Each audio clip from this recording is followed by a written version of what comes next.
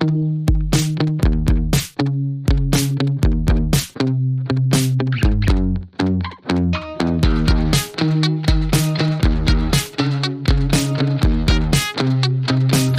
is the Andre Segovia Show.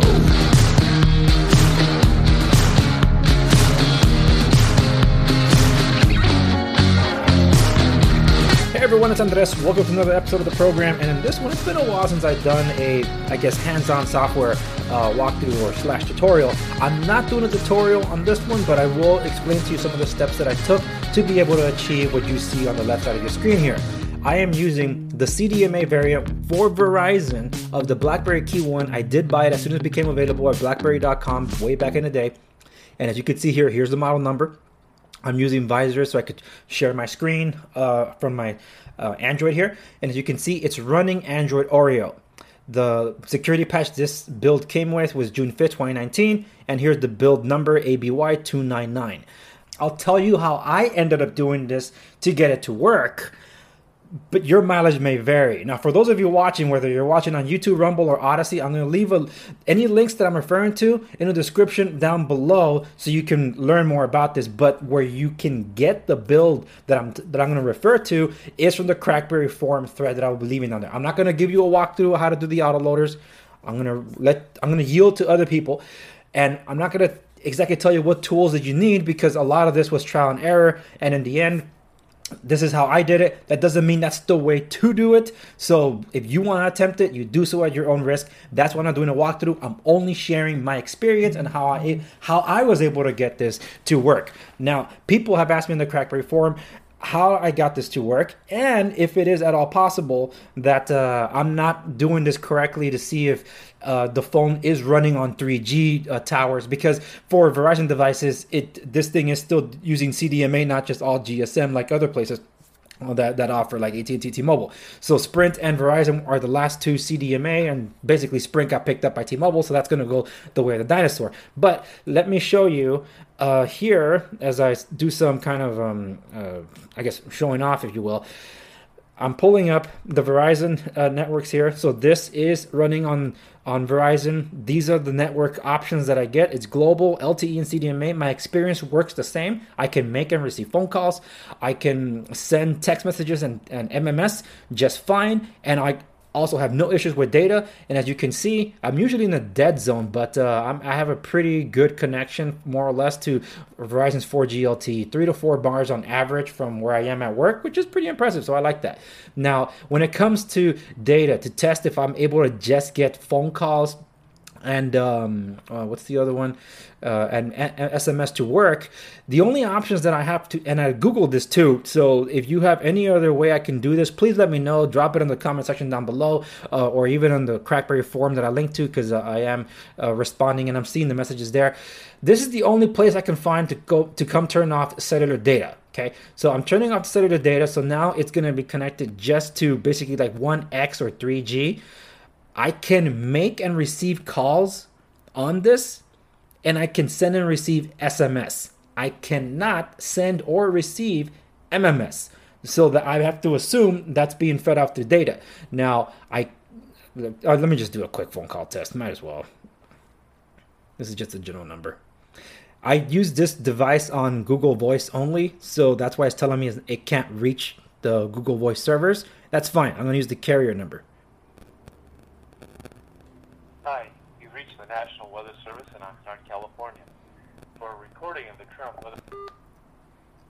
All right, so there is that phone call. Let me get out of this and go back to this. Now I'm going to turn the cellular data back on because I have nothing else to really show in that respect. But SMS, like I said, works, but not MMS when you have data off. So like I said, if I'm doing this wrong, let me know just to test to see if this device is communicating directly to only the 3G service of Verizon. That's what some people want to know. I live in a heavily populated area, LA and greater Orange County areas, and that's where I work too. So it could be that I have some of the more advanced towers. That tends to be because 5G is also available here. Obviously, this one doesn't do it or use it, but it's okay. That's not the point.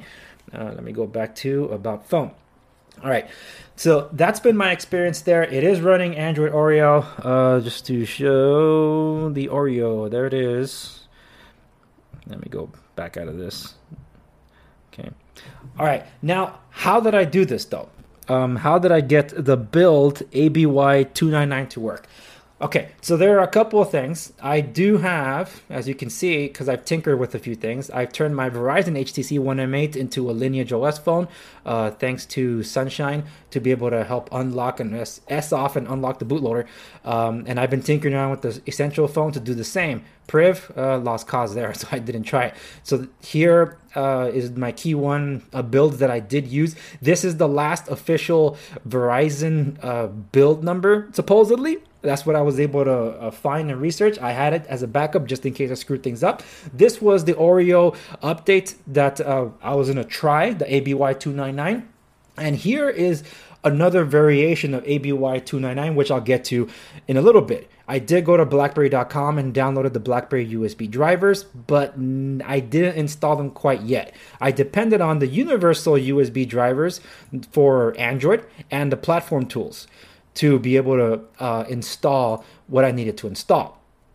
So the first thing I did was try installing this guy, ABY299, which is the official one that was meant for GSM. I believe this is mostly from Europe because I don't think the 8.1 rollout happened in the United States per se, but you can still try to sideload this one. I tried it and I was stuck on fast boot. So every time I turn off the phone, turn it back on, or try to boot into the system, it would just stay stuck on fast boot. So I turned it off, back on, fast boot. So it won't go beyond fast boot when I tried installing this. So I thought, crap, maybe I screwed things up. So I tried to downgrade back to the official Verizon build, which is supposed to be this one, ABO098, which is supposed to be the January patch update of January 2019 and the crack patch for the security concerns. And when I installed this one, it was stuck on the BlackBerry logo. And crap, how do I get back into fast boot? I was manually still able to get to fast boot by holding down the power button and the volume down rocker. So that helped me achieve getting back into fast boot to try to figure out what else I could do from here.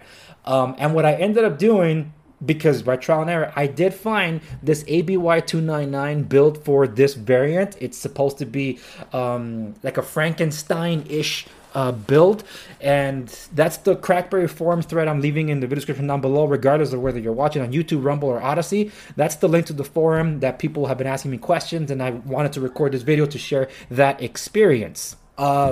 Since I was able to boot into fast boot, I wanted to test it, but I made sure to have these drivers. This is the moment when I installed these drivers to make sure I had the latest update on them.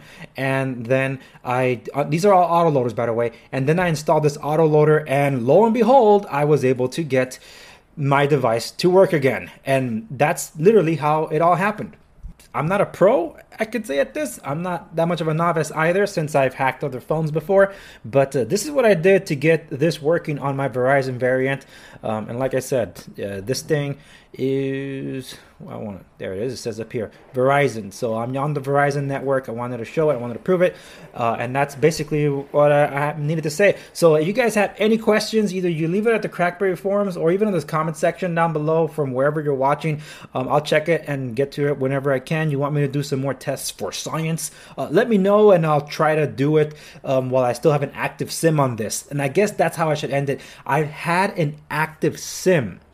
It's an active SIM that I had on my Galaxy Note 10, which I got from my Galaxy Note 9, and I've just been using that over and over again. So maybe that is why I'm able to get the service the way I do, that I had an active SIM that does voice over LTE. Could be. I don't have any other data beyond that. So anyway, thank you so much for watching. Check out my stuff at www.theandrewsegovia.com. I am a realtor in Los Angeles, Orange County area, so if you're interested in real estate resources, you can go to segoviares.com. Links are available in the video description down below. And I have a podcast, which is available across many different podcast distributors. But anyway, that's it for this one. Thank you so much for watching, and I'll see you on the next one.